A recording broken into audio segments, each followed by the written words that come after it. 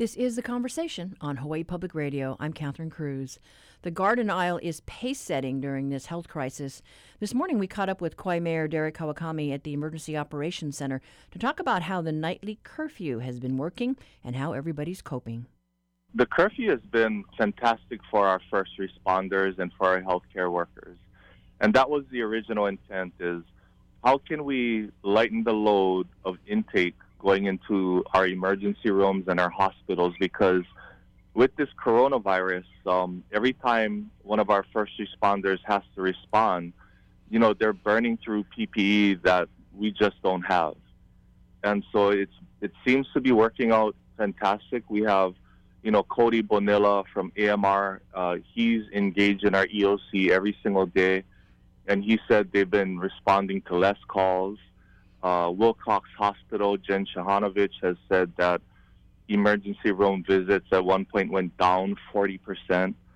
And Kauai, we're known as the island that has nothing to do after 8 o'clock anyway. So it's kind of built into the island. And so we just, we know what countries have and haven't done, and we're trying to apply best practices. It is a little scary as we look at the headlines around the world, and very sad when we see our first responders succumbing to this virus when they're out there trying to help save lives. Yeah, and that's where I think when I say in my message that it's going to require a tremendous amount of self-discipline, self-governance, and integrity from all of our community members, because government just cannot be babysitters. And unbeknownst to many, you may be putting your own loved ones in harm's way if you cannot have self-discipline. And in this case, discipline equals freedom. The more we can be disciplined to get through this together,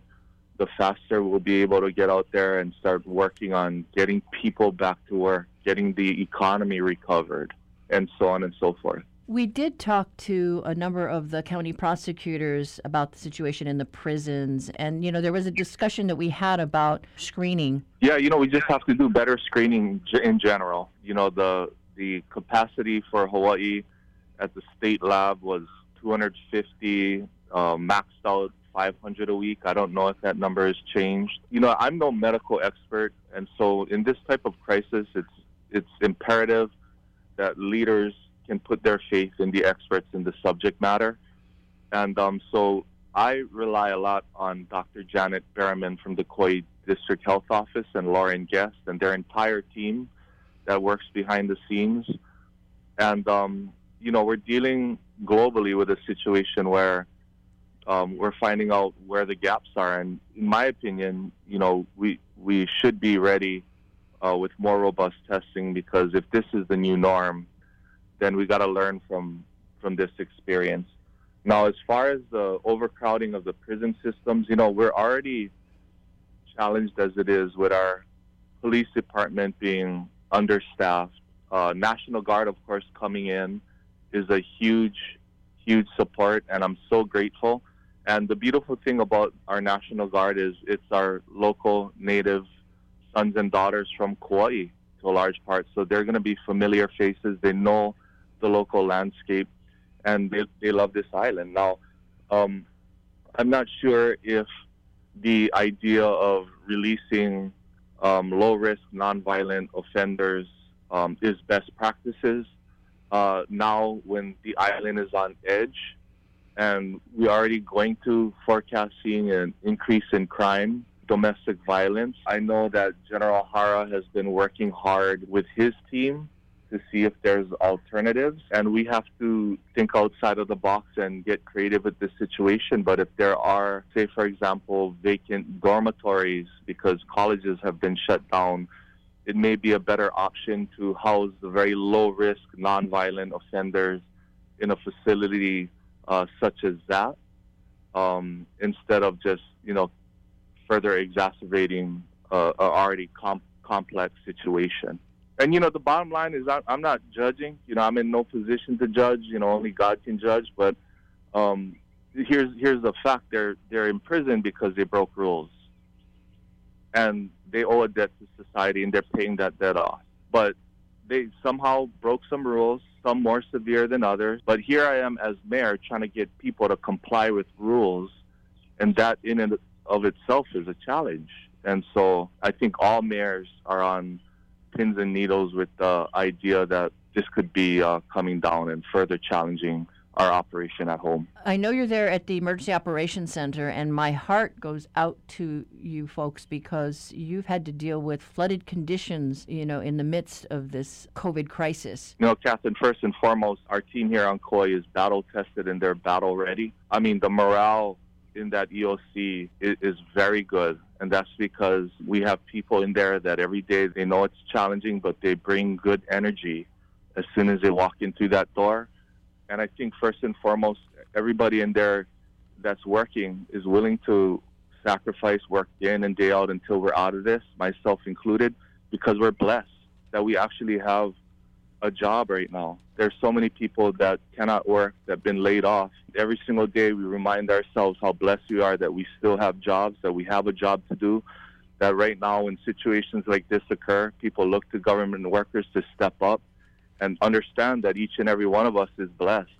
And when there's a time of crisis, this is when government workers need to step up, and they have to understand that whatever your job is, you are there to provide a beacon of hope, to display courage. We got to chin up, get out there, take the necessary precautions, and work hard. So as far as the logistics of the social distancing, and when you've got an emergency situation because of a natural disaster, and then you open up an emergency shelter, how are you working that through?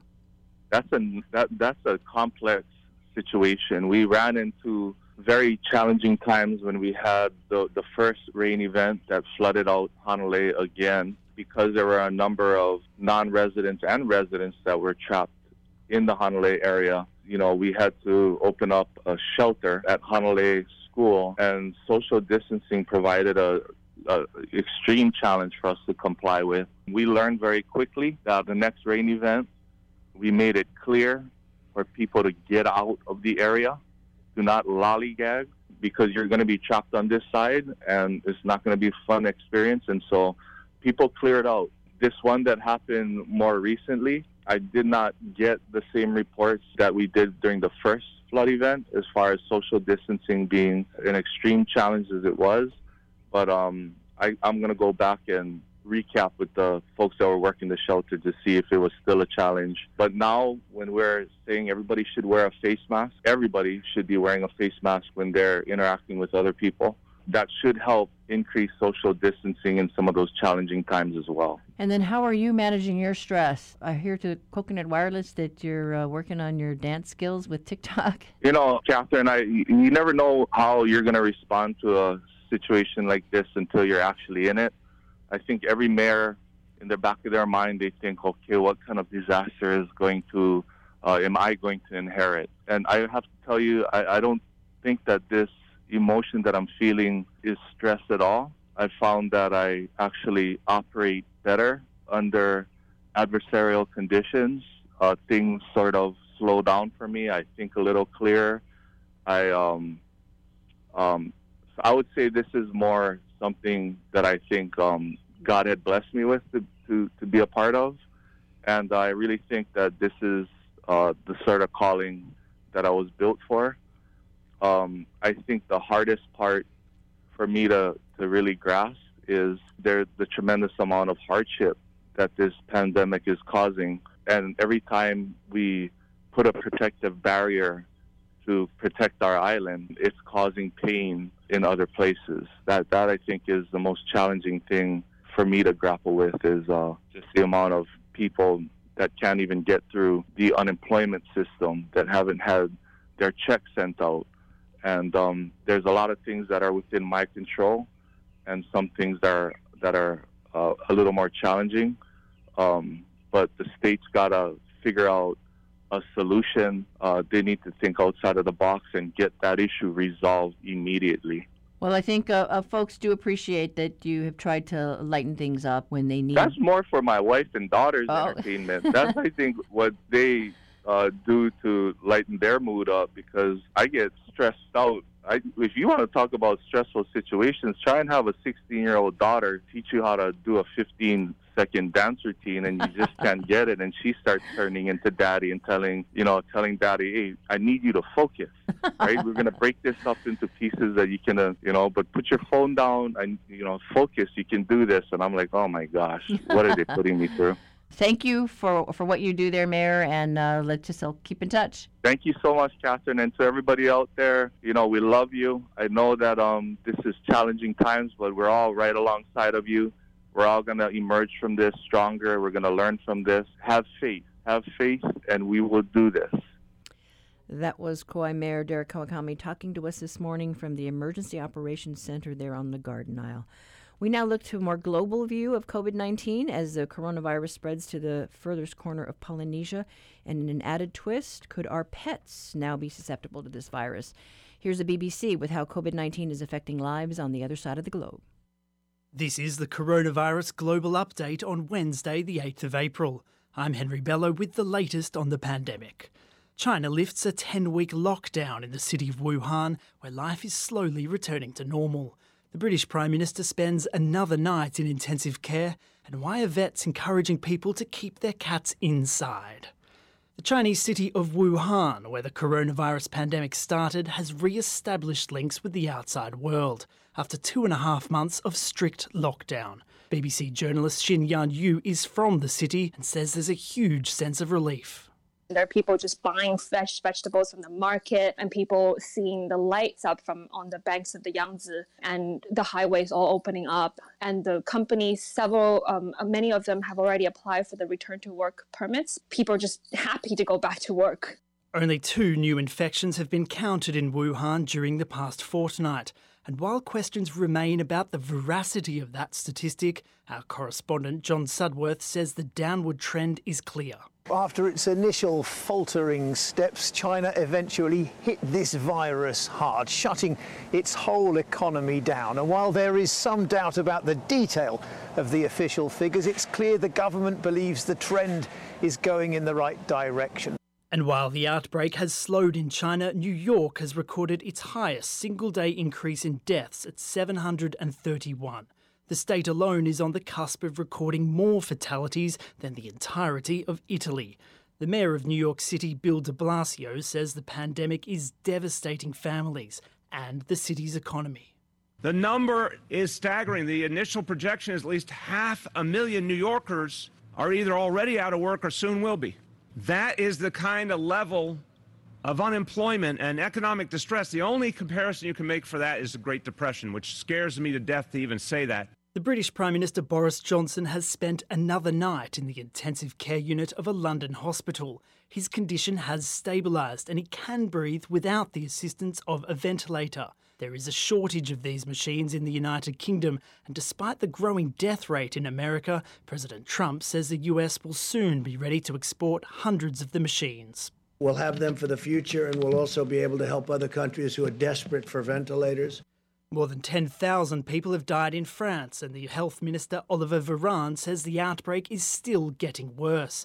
New infections have risen by 5%, prompting the authorities in Paris to ban all outdoor exercise between 10 in the morning and 7 in the evening. One Parisian, Charlotte Bouboul, says the lockdown is affecting people's mental health, but is necessary. We ask ourselves why these measures weren't taken earlier. For me, I think it's quite late that they've decided to take these draconian measures. Police in Israel have started raiding homes to enforce social distancing rules. At the same time, food is being delivered to a large ultra-Orthodox town that's been sealed off due to concerns the virus is spreading faster than in other parts of the country. Avigail Beer is a volunteer paramedic working in the community, and she says many people are scared. The Orthodox community wants to know more and wants to help with the disease. It's complicated because they don't have any internet or television. Uruguay is letting a medical plane evacuate dozens of Australians and New Zealanders from a cruise ship where some 60% of passengers and crew have tested positive for coronavirus. The Greg Mortimer has been anchored off Uruguay since late March. 5 cases of COVID-19 have now been recorded in one of the most remote places on Earth, Easter Island, which is more than 3,000 kilometres off the coast of Chile. The island's mayor, Patero Edmonds-Paello, says his people are vulnerable. If the disease were out in town, we have no place to run to because this island is the only island. There's nobody near us, so we're alone in the middle of the ocean. And veterinary scientists are recommending cat owners keep their pets indoors during the coronavirus lockdown, citing evidence that humans can pass on the virus to some animals. Victoria Gill has more. The concern about COVID-19 spreading to and from other animals has built slowly. There were a handful of reports of domestic dogs and a pet cat being infected. And most recently, a tiger at a New York zoo apparently caught the virus from its keeper.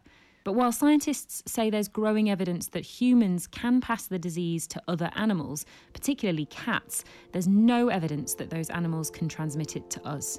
This is the Coronavirus Global Update.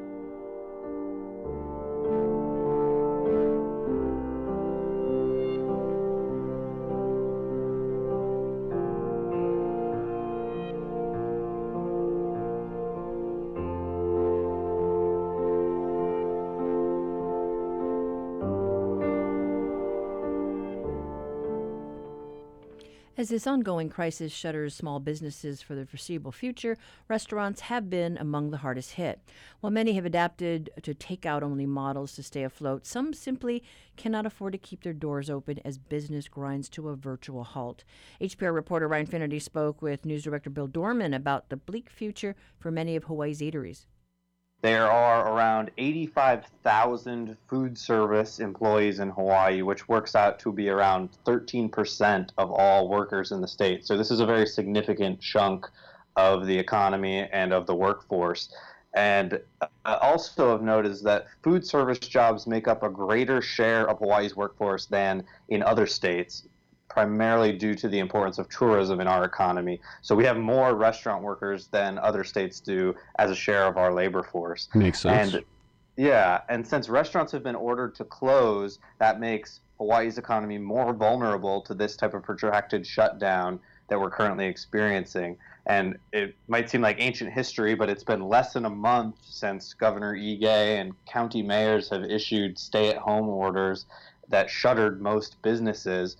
Restaurants have really started feeling that. University of Hawaii economist Peter Felecki analyzed data from the website Open Table, which does restaurant reservations and restaurant traffic, and he found that traffic to Honolulu restaurants was down by 100% compared to March of last year, which makes sense because those businesses have been closed to dining in.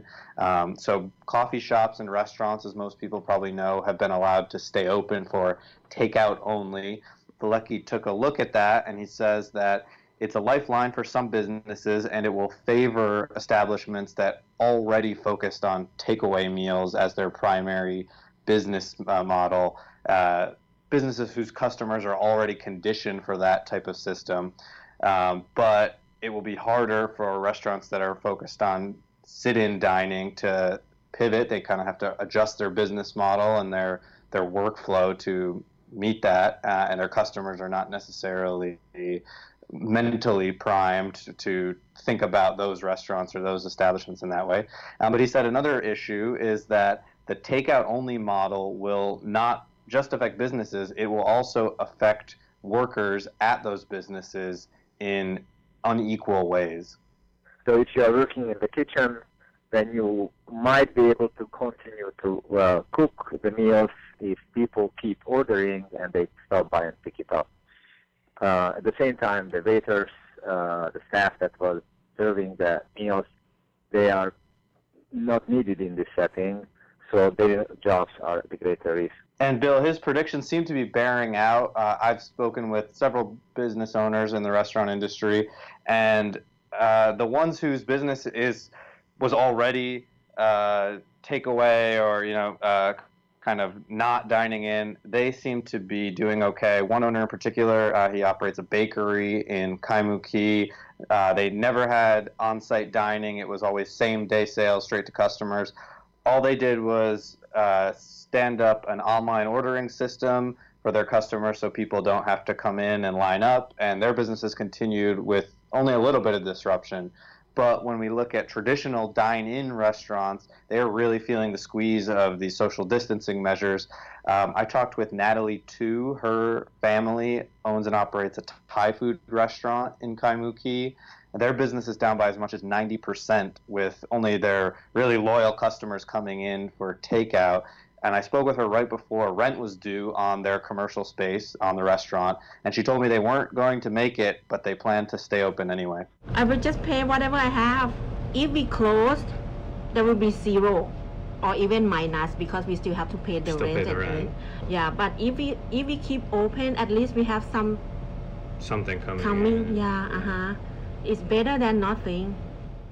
And as we've been hearing, Bill, this doesn't really show any signs of ending anytime soon. We know it's going to be at least until the end of April, another month. So a lot of these restaurant businesses are really in trouble already. And Ryan, that really stretches, as you point out, in terms of the restaurant business going to folks like landlords, because the interconnection of the economy, the woman having trouble paying rent to the landlord then has trouble meeting whatever revenue projections he or she is assuming, and it's a continuing cycle like that. Yeah, I think it is worth noting landlords kind of get a bad rap often in discourse, and especially when it comes to issues like this. The policy focus tends to be on bans or postponements on evictions, pauses on mortgages, forgiveness on that kind of thing. But everybody owes it to somebody, right? Somebody's paying a mortgage most of the time if it's a commercial property. And so that means somebody's losing money if it's not getting paid. And it's either going to be the bank that has to eat it, or perhaps the federal government has to cover the cost. So there is really a trickle down through this, and a lot of these businesses are not necessarily going to be able to get help from the CARES Act, this federal rescue package that was passed. I was speaking with another University of Hawaii economist earlier today, Sumner LaCroix, and he pointed out that there are a lot of conditions on the aid money, these low or no interest loans that are available to businesses, things like keeping your employees on the payroll for a certain amount of time. And he pointed out that some of those conditions are not really going to be conducive for the restaurant industry in particular, especially if your main expense is rent, because the way that law is written, it's providing financial assistance for payroll to pay your employees.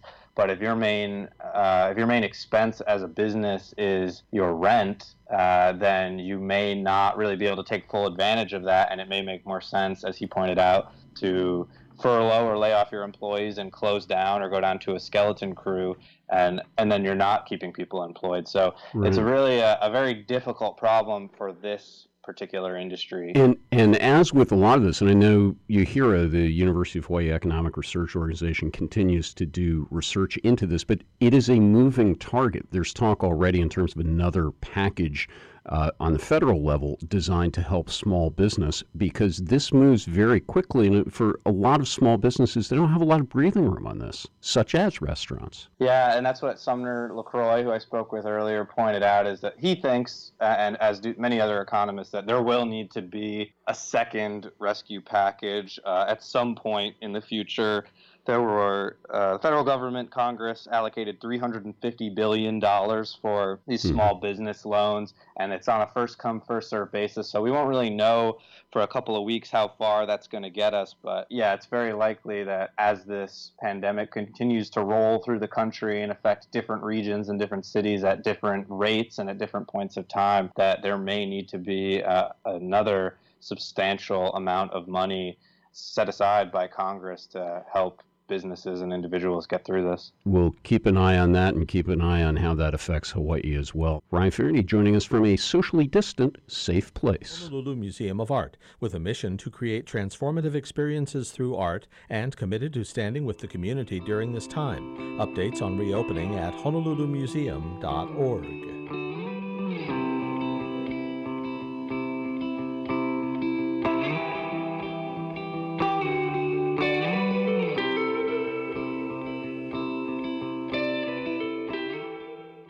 Support for Hawaii Public Radio comes from Nico's Pier 38, offering takeout, breakfast, and lunch, with curbside pickup available for lunch from 10 a.m. to 8 p.m. Fish market open daily. Menu at nicospier38.com. We at HPR hope you'll join us in thanking our underwriters for their continued support of our mission to educate, inform, connect, and entertain our community before, during, and after this crisis. This critical backing from the business community helps us bring you the information you need in these uncertain times. A genuine mahalo to the more than 200 underwriters who make this station stronger.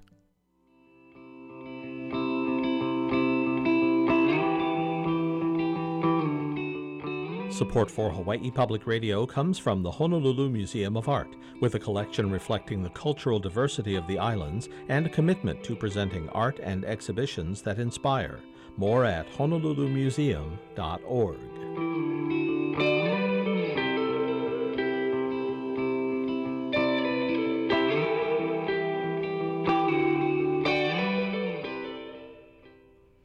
Businesses are starting to report problems with insurance companies during the COVID shutdown. That's the subject of today's reality check. Honolulu Civil Beat Editor Chad Blair on the line this morning. Hi there. Hello, Catherine. Good morning. Good morning. So, it's so disheartening to think, you're paying your insurance premiums and, when you need it, there's no coverage? Stuart Yurton reported this story. It's up on our website today, and he and I were actually talking earlier today. He's, of course, in a secure, undisclosed location, reporting remotely. But he and I did have a chance to talk about his story, and the people that he's talked to say this is a really big deal. We're talking specifically, primarily about visitor or hospitality industries that have had to shut down. This is happening nationwide, but of course here in Hawaii we're heavily dependent on the visitor industry and trying to get claims paid from their insurance companies because they've been ordered to shut down. Stuart got interested in the topic because it came up this week at that State House Committee on COVID-19, right? There's one in the Senate, there's one in the House. And this one, Scott Saiki, the House Speaker, asked Colin Hayashida, the insurance commissioner for the state, hey, what are you hearing about this? And Hayashida said he had not heard that there were any reports of successful claims, but Saiki argued, in fact, he hoped that he had heard there had been many companies denied claims from their insurance company. He's worried about what kind of ripple effect that's going to have on the state, hotels in particular, and restaurants. And he wants Hayashida to see if they can help with those claims. Yeah, I recall when we had the lava inundation and you had a lot of those residents suing, I'm trying to remember now who it was, Lloyd's of London? I can't remember now. But, they'd been paying their claims and they had to really fight tooth and nail to get some payment. Well, one of the interesting things that Stuart found is he talked to someone nationally who points to, actually the estimate is there may be 30 million claims because of COVID-19. The last time the nation had anywhere near that many, and it was not 30 million, it was 10 million. This was back in 2005, and it was that year that 3 hurricanes hit Florida. And of course, you mentioned the lava. It's a very similar circumstance. But do you really, how do I explain this succinctly? Is a virus an act of God? Is there damage that is done to your facility? If your claim, your policy excludes viruses, you don't have any claim at all. There's not going to be any argument whatsoever. If you can somehow show that there was physical damage to your property, like what happened in a hurricane or volcano, well, the chances are you're not going to have that kind of damage. So just to add on to what that fellow on the mainland said to Stuart, this is going to be like a hurricane hitting every single state, or in our case, also volcano flows. Yeah, well, I know you've covered rail for many years, and I know I was introduced to the term force majeure, the act of God, right? And we had that conversation with Hart just about, what do the contracts say and what's going to get covered and what's not.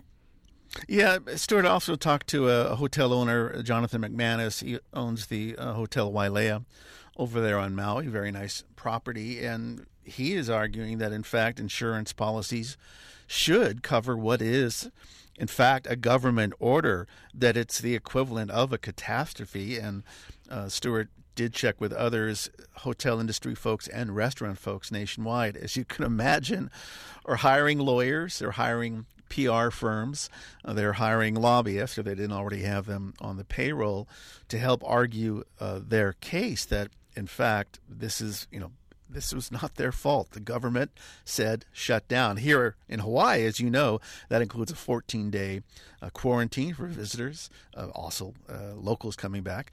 It also includes the stay-at-home orders. On Kauai, there's even a curfew in effect. Well, I was thinking of the cruise industry, because remember there were calls to shut the cruise industry down. And then the cruise industry, at least in our neck of the woods, voluntarily said, we're going to suspend operations. But today's headlines, you can still see there are some cruise ships out there that are looking for a place to, sneak into port. I will mention also restaurants, because it turns out that a group of pretty well-known chefs, Wolfgang Puck, I think everybody's heard of Wolfgang Puck, also Thomas Keller, if you're familiar at all with fine dining, they've actually banded together to see if they can get compensation, the same rationale that, look, the effect of the virus is as bad as a natural catastrophe. It's damaged my business. It's hurt my employees. I need some sort of help here. Yeah, so we'll have to see then what the stimulus package, the federal bailout includes, as they talk about helping so many segments in our community. Right, and maybe a fourth stimulus package to come. We'll see. Right. All right. Thanks so much, Chad. Thanks, Catherine. That was politics and political editor or opinion editor Chad Blair with today's reality check. To read the coronavirus coverage, visit civilbeat.org.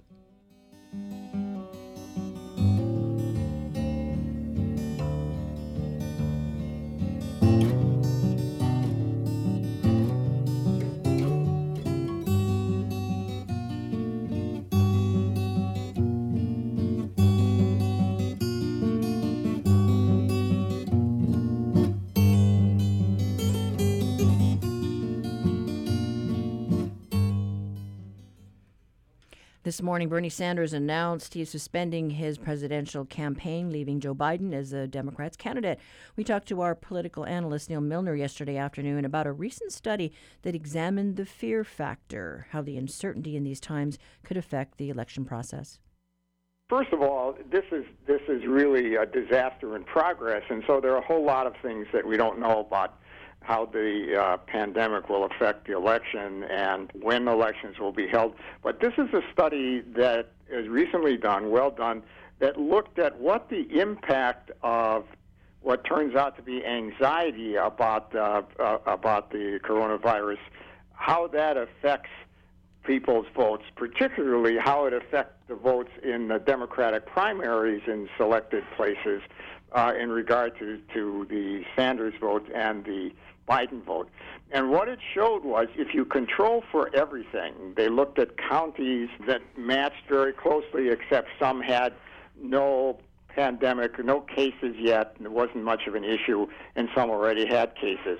And what difference it makes, and the difference is this, that Sanders' votes get significantly depleted in places where virus has already become an issue, in the counties that already has become an issue. All other things being equal, that's the finding. And what they did was to compare his votes in 2016, votes in 2020, and it dropped significantly from what you would expect, from anywhere from 2 to 12%.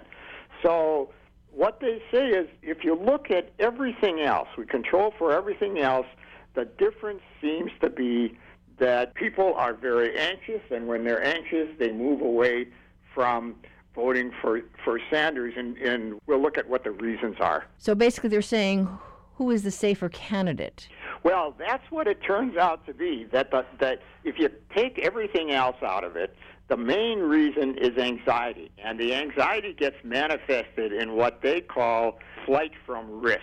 Flight from risk is a term that you find in literature about how people behave in financial situations where things get dicey and where things get worrisome.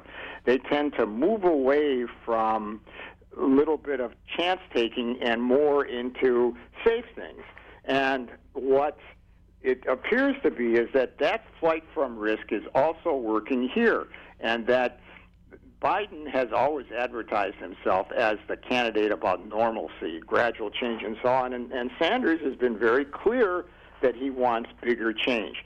Even though Sanders has been talking about the kinds of bigger change that might appeal to people during these times, more health care, better concern with workers, it appears as if people, when they're scared, when they're worried, will moved away from Sanders because of the fact that their anxiety drives them away from what they see as risk-taking.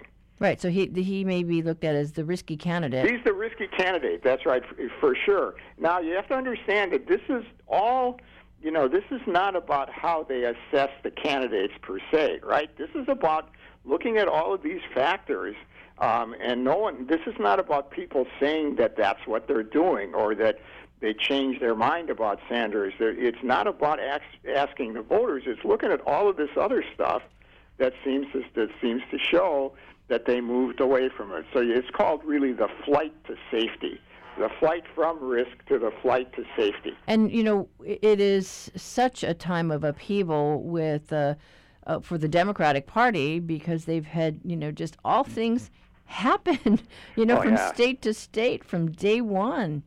Well, that's right, and it's finally getting to a point, it appears, where from the standpoint of stability, it was getting to normalcy. That is, before the virus became such a big issue. That is, that the kind of the elites in the party and the voters began to move more toward one candidate. Sanders had he still does, very little chance, maybe as some suggest 1 in 100 chance of getting the nomination. So they were moving in that direction, and then they began to worry, first of all, about whether there would be a convention at all and how there would be one. And that's still a big issue because they postponed the July thing.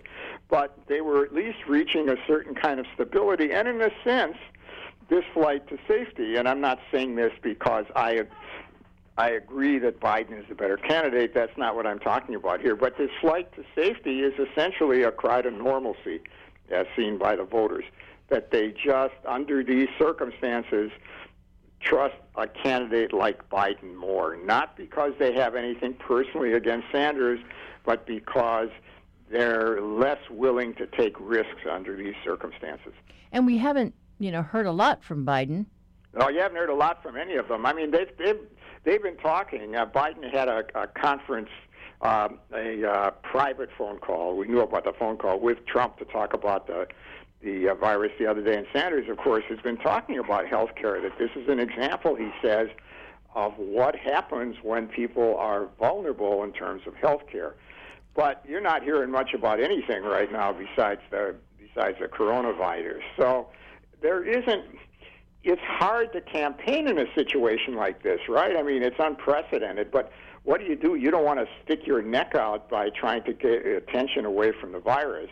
You want to talk about the virus a little bit. And under the circumstances right now, I suppose Biden is in a better position if he doesn't do very much other than trying to act like a statesman. Right. I mean, he did say he would wear a mask. Yeah, sure. Well, yes.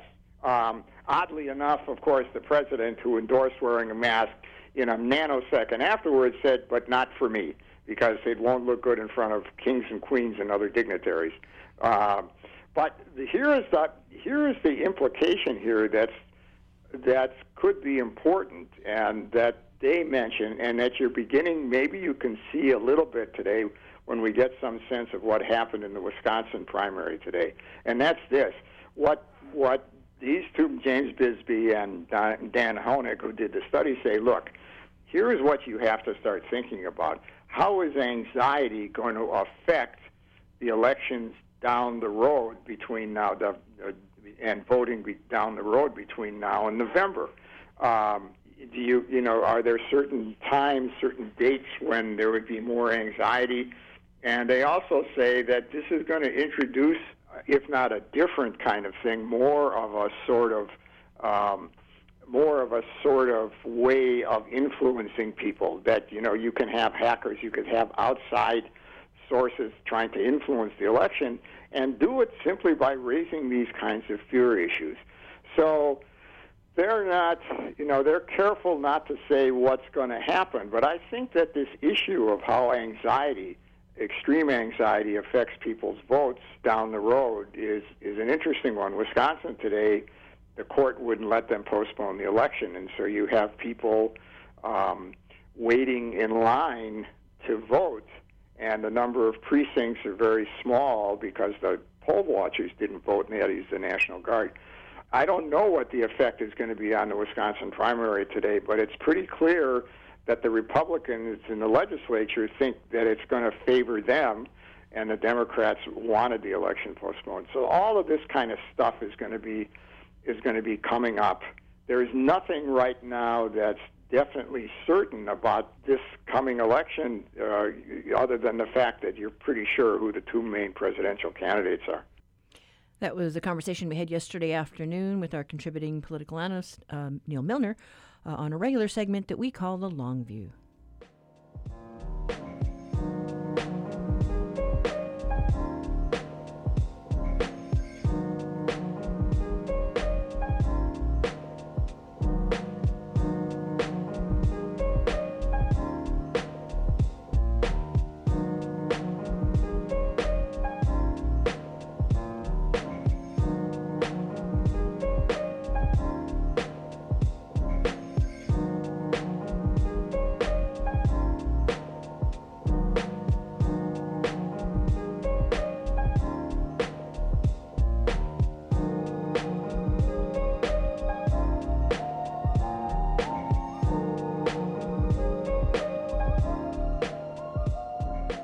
Support for Hawaii Public Radio comes from the private bank of Bank of Hawaii, whose relationship managers are committed to providing tailored financial solutions and a personalized banking experience. Learn more at boh.com/theprivatebank. As the world changes in unprecedented ways, we at HPR would like to extend a special thanks to the businesses and community organizations who continue to make our work possible. Through their support, we're able to provide you with news and information you can trust and a musical oasis when you need it. Mahalo to all of HPR's underwriters who help us to pursue our mission every day.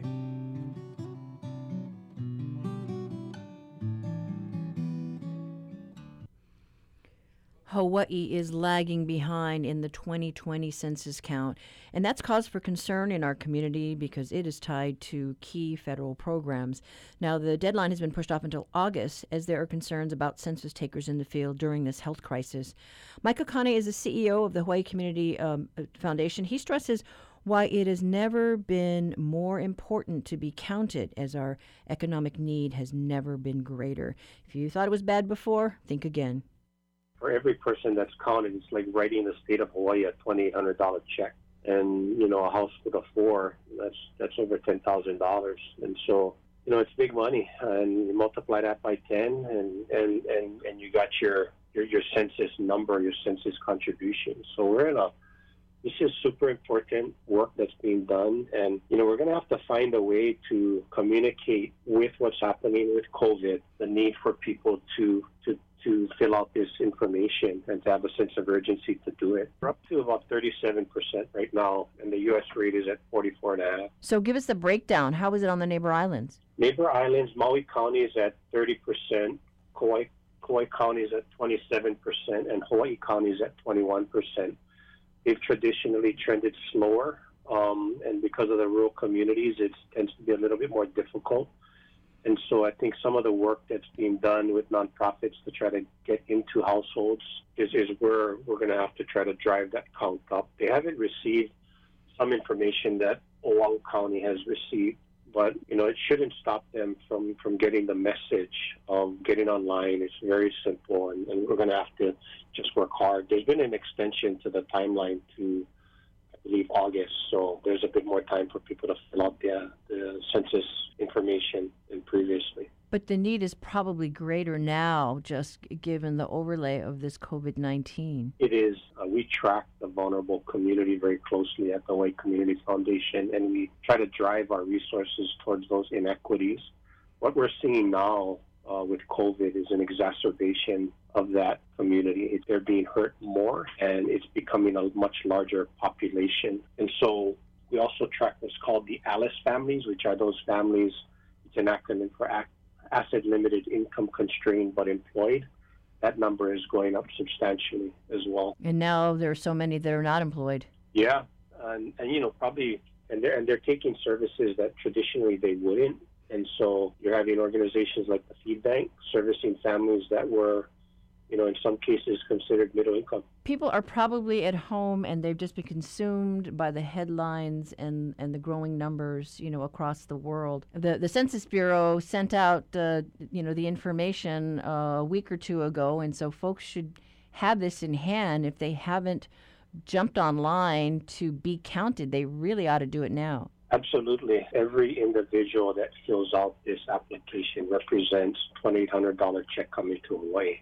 And so it's big money. The money that doesn't come, in most cases, is going to have to be backfilled by state resources, which then takes away from our ability to do other things with that funding. So it really puts a tremendous pressure on government when you don't get the federal resources that you deserve, when it's really incumbent on us as constituents to really do our part and fill out this census report.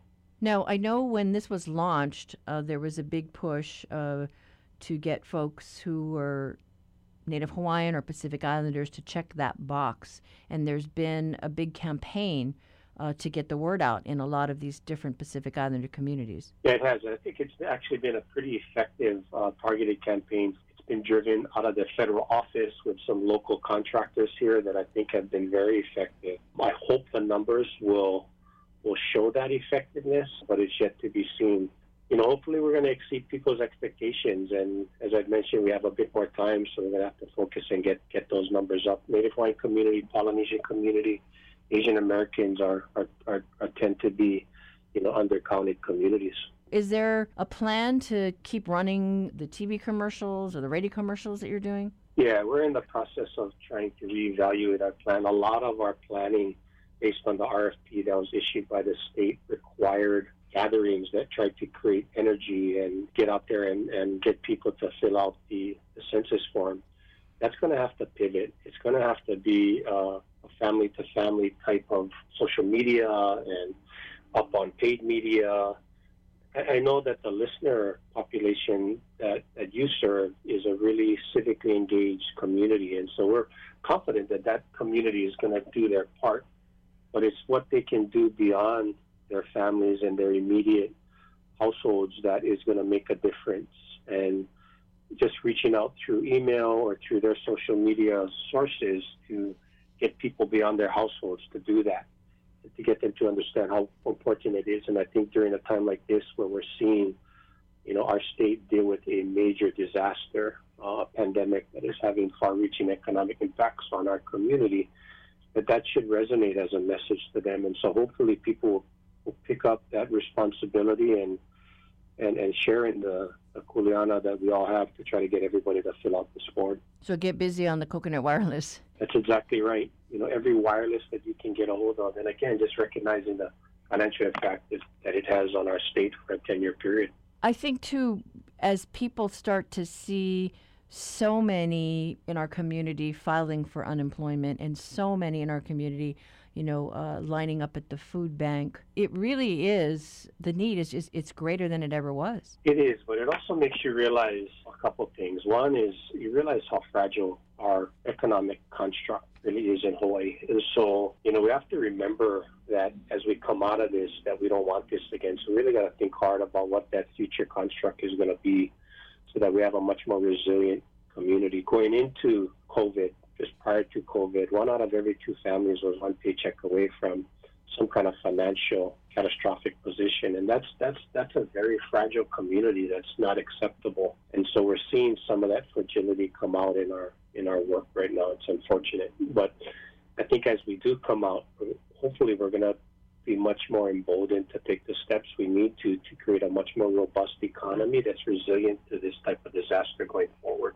Now, when the Hawaii Community Foundation came out with their change document, like what is it going to take in order to keep our people here? Do you fear that we're going to lose our families because of this downturn? Yeah, absolutely. I mean, those who are capable of moving to areas where cost of living is lower and incomes are higher is going to be a natural draw for people like that. I think, again, prior to COVID hitting us, I think the legislature was starting to appropriately take some pretty robust and bold steps in trying to bring down the cost of living for middle and lower income families. There was a package of bills that both the House, Senate, and Governor were signed on to that addressed the housing affordability issue with very robust investments into infrastructure that mandated affordable returns.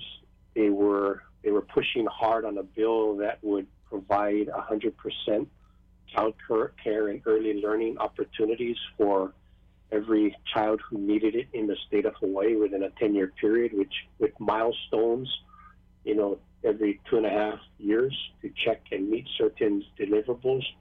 And then there was an income inequality package of bills that made income to earn tax credits permanent and raised the minimum wage modestly over a 3-year period.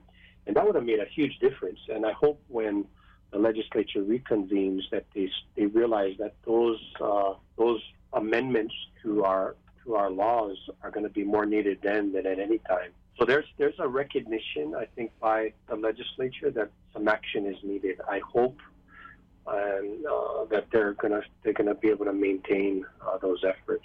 And will your messaging be any different before the deadline in August? Just a higher sense of urgency.